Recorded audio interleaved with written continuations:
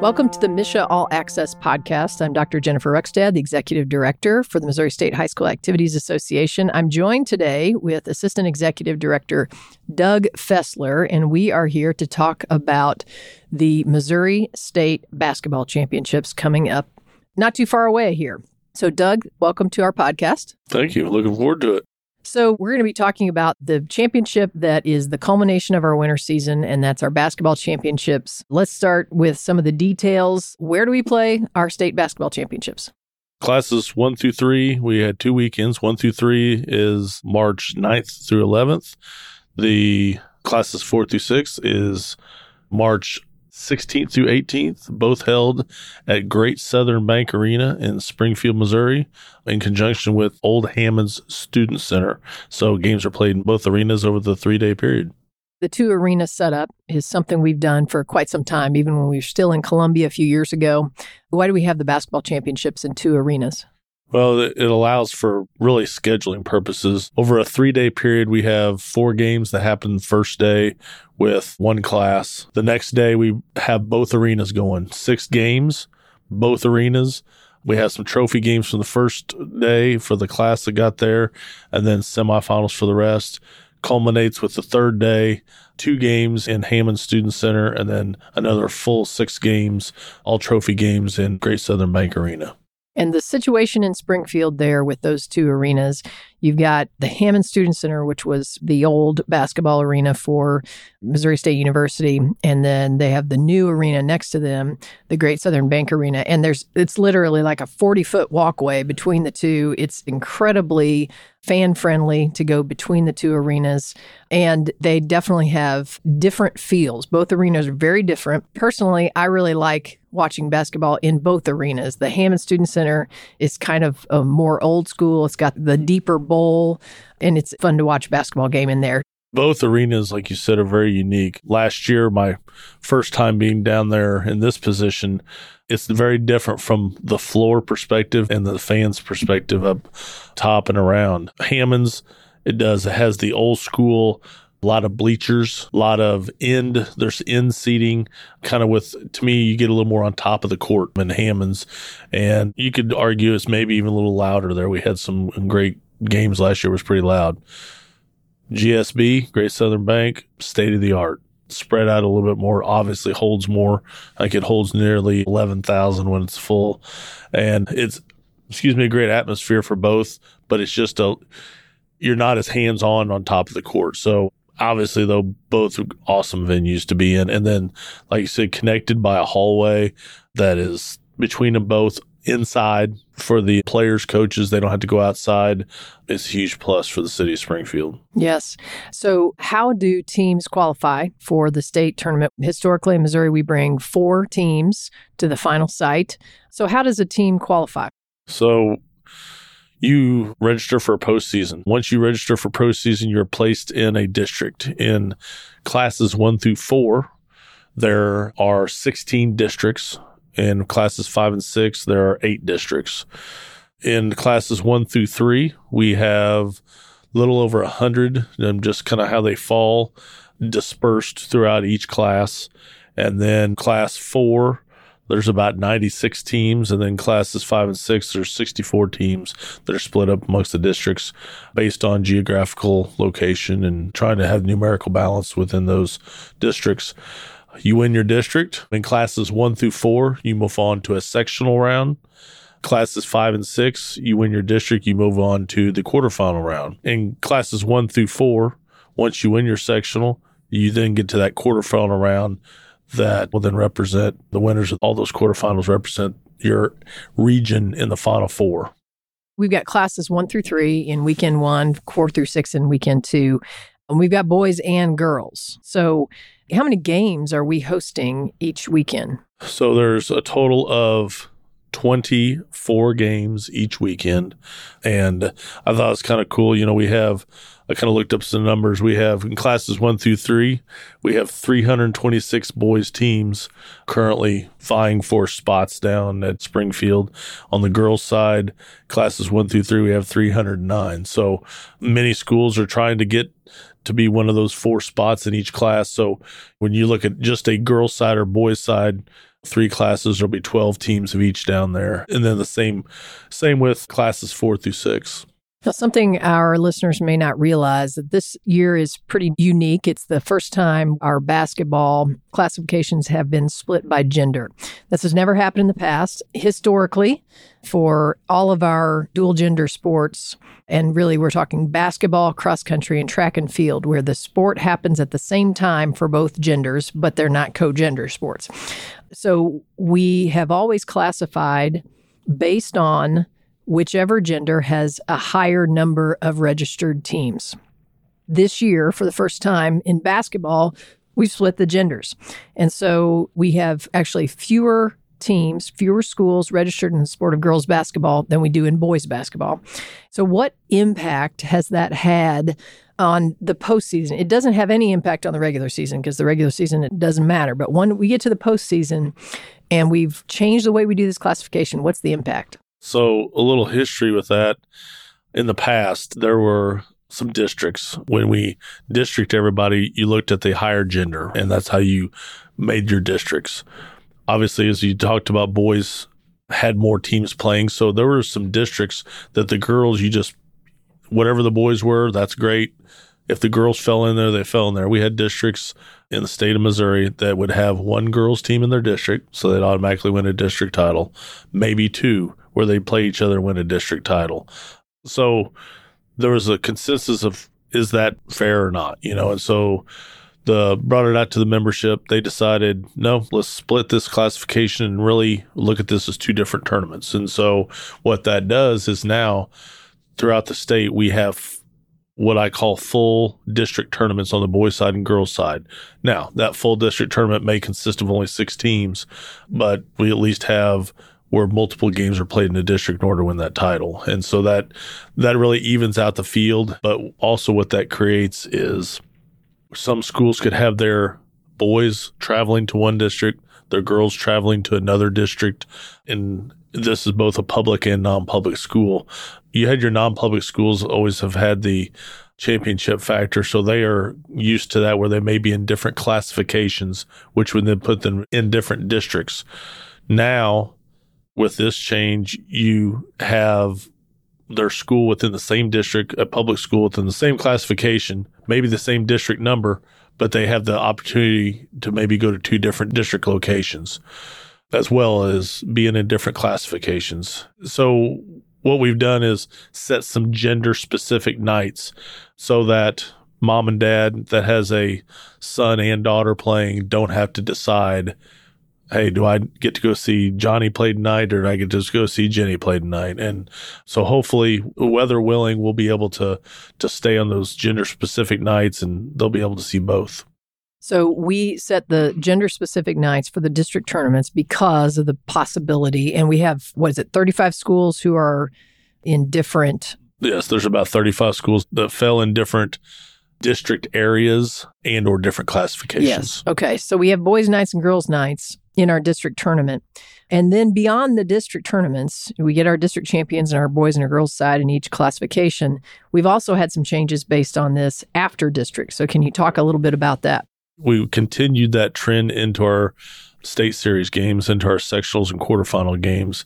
Again, same premise is being in different districts, you could be in different areas, sending that school, that winner, to a different sectional. It may or may not be the same sectional. Obviously, we can't tell at this point how many that would affect.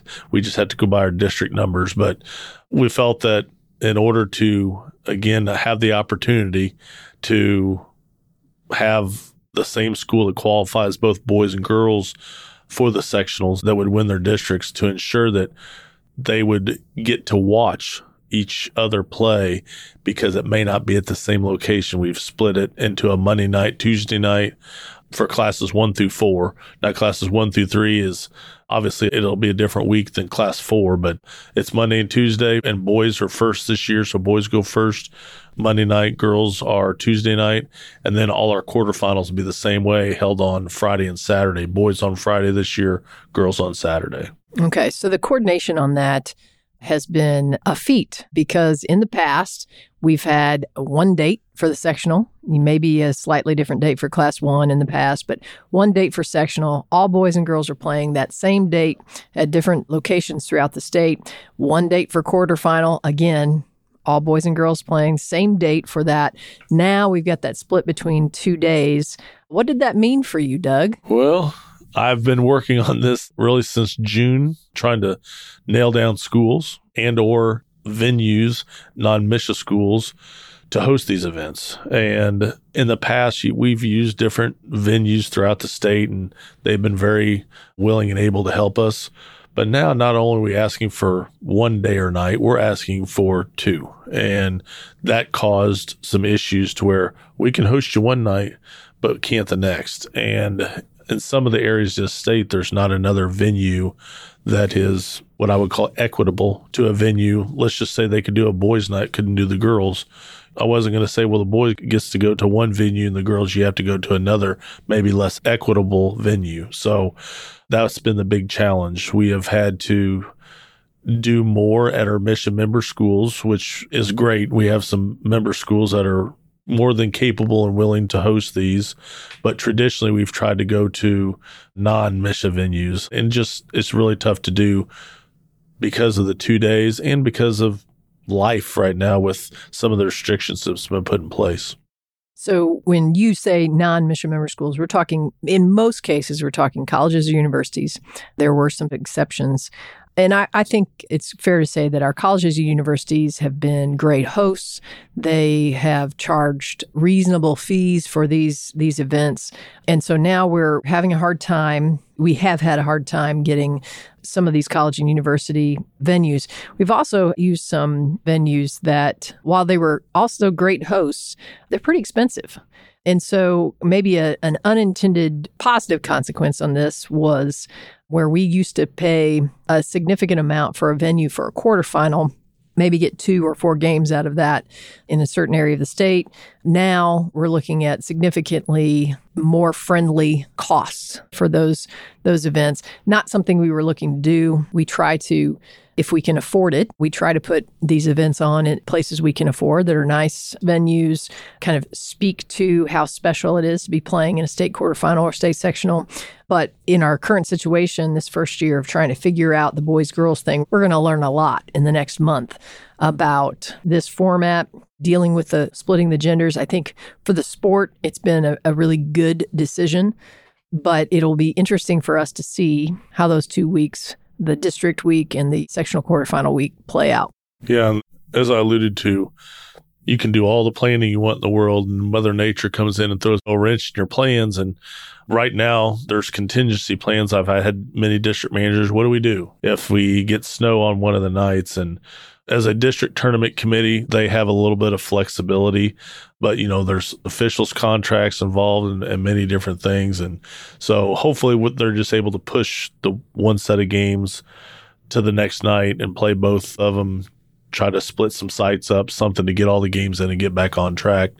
Some of them ask, can they move everything and have just both championship games on the same day? You can, but you have officials contracts that are all messed up. So it kind of depends on what weather comes in, how much it impacts, but it's a good plan in theory, so we'll see if it works. So let's talk officials. The start of our championships are the start of the district tournament. And how do we handle the officials' assignments from the district tournament on through third and first place games? The officials that want to be a part of postseason, they have a December 31st deadline that they can sign up to be postseason eligible. From that list, our coaches can then recommend officials that they'd like to see at the district tournament from all regions of the state. And currently we have the state divided up into 8 regions. Then there are officials drafts that held at each of these 8 different regions that athletic directors come to the venue and have a officials draft like you would a fantasy football type draft or anything else. And they'll select officials off the board and to work certain nights. Officials are allowed to sign up in one area only, so that there's not confusion and they get drafted in multiple cities or towns in the same night. So there's a lot of athletic directors that travel to multiple drafts so they can make sure that their district is well represented by the officials that the coaches recommend. And the tough thing about all this is there are some districts that necessarily aren't spread out, but the way our officials draft regions fall, there may be a district that falls amongst 2 regions, or it could be even 3 regions, depending on, if you're in that corner. So it makes it tough on athletic directors, and they have to do some planning. And these are all our district managers. So our district managers, I should say, have to do a lot of planning to try to get officials and know where to go to draft the officials. And we're trying to make the process a little bit better. We've done some programming, and I think it's going to continue to get better. We have a plan for the future to help make this transition, this draft, even smoother, along with the officials' contracts, easier ways to contract them via the website, and be able to edit contracts based on conflicts of interest, availability, different items like that. Once that's all done, everything gets input, and then hopefully you get a bunch of signed contracts and accepted contracts from the officials. And so who picks the officials after the district tournaments? Once the district tournaments happen, the MSHSAA office picks official selection of the state series officials again.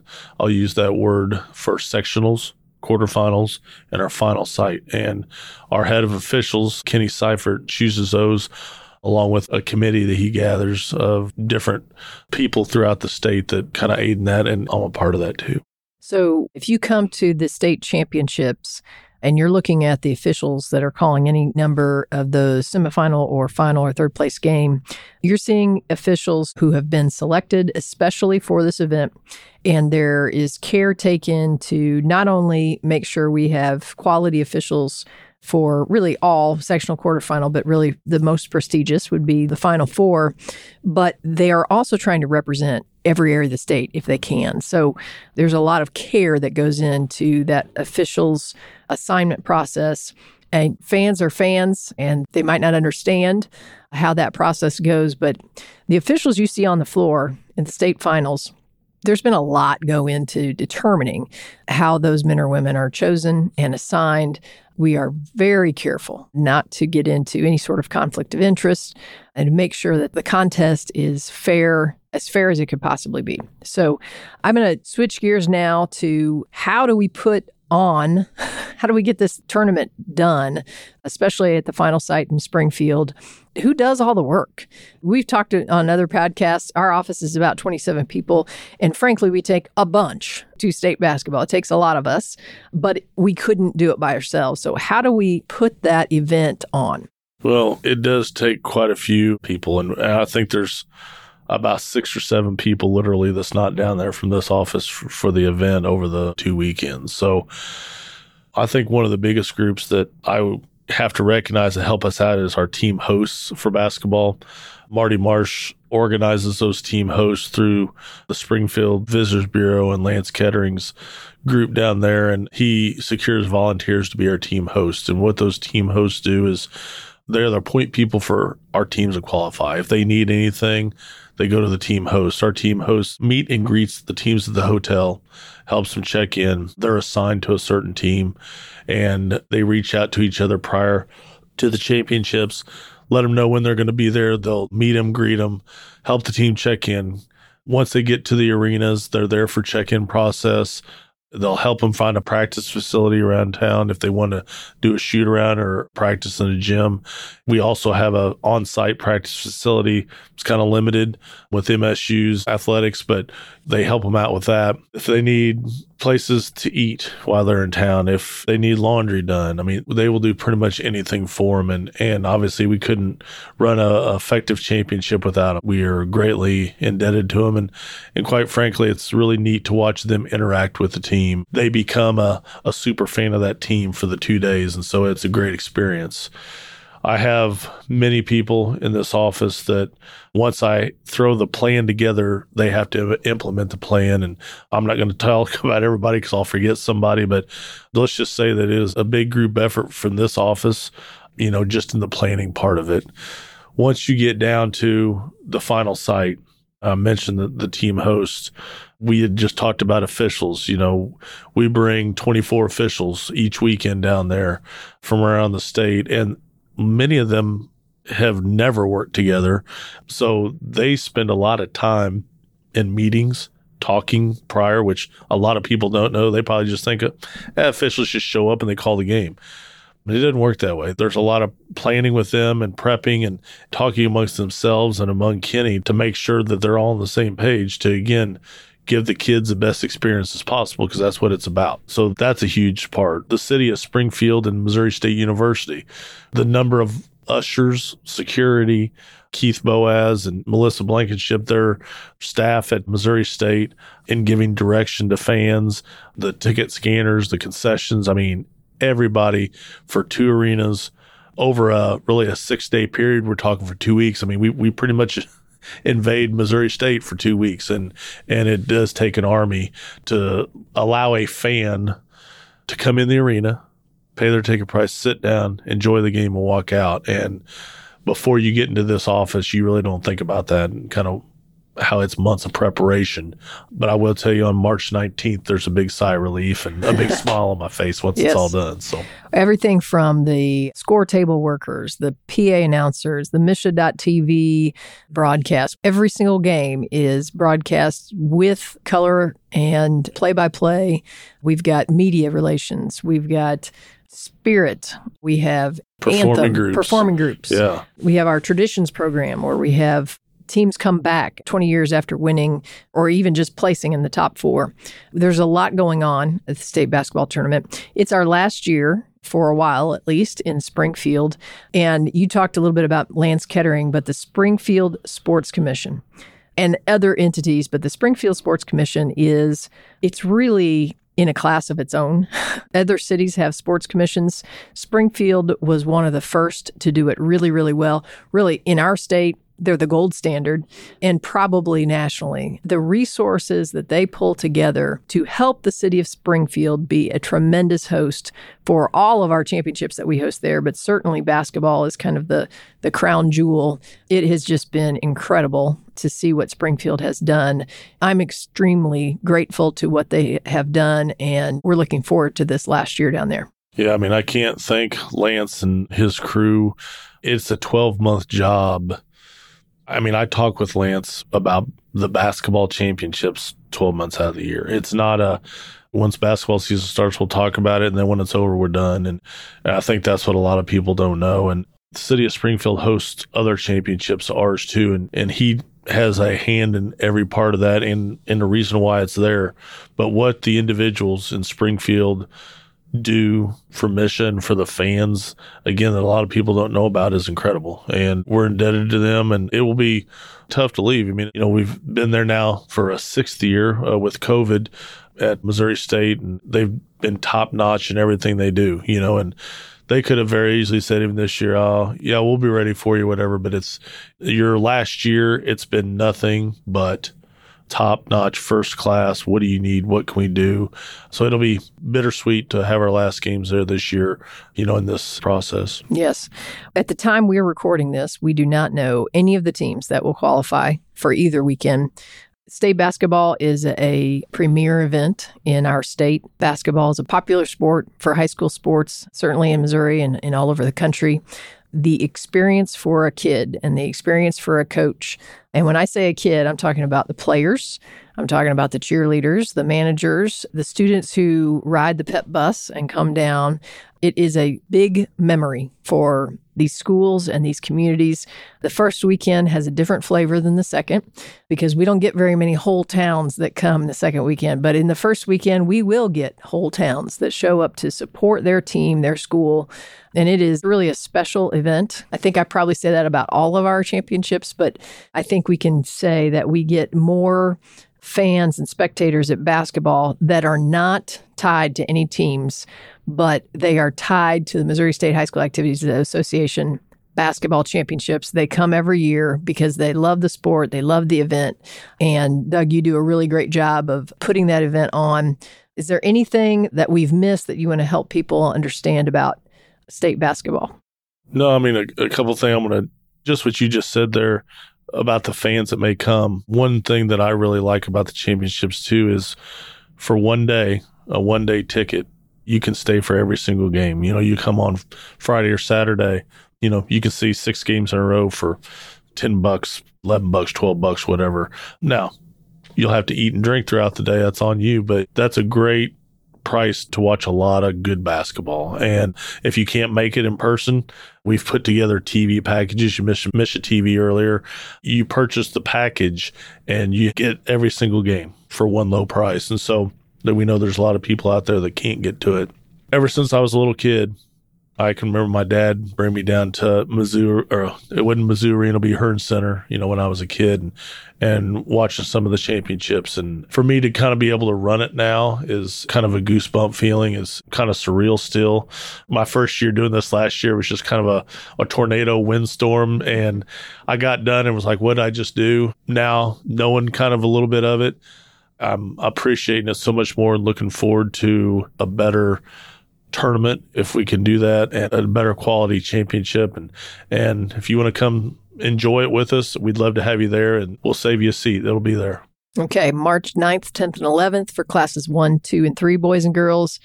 March 16th, 17th, and 18th, all on the campus of the Missouri State University at the Great Southern Bank Arena in the Hammond Student Center. You can buy your tickets online through our website, or you can watch on MSHSAA.tv. Doug Fessler, thank you for being with us today to talk about basketball championships in Missouri. Thank you very much. Appreciate it.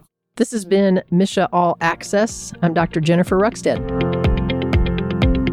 This is Dr. Jennifer Rukstad, the Executive Director of the Missouri State High School Activities Association. Thank you for listening to the MSHSAA All Access podcast and having an interest in Missouri high school activities and athletics.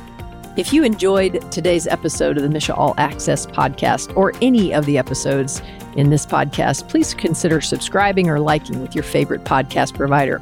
It helps other people find us, and we really appreciate you listening and supporting the Missouri State High School Activities Association.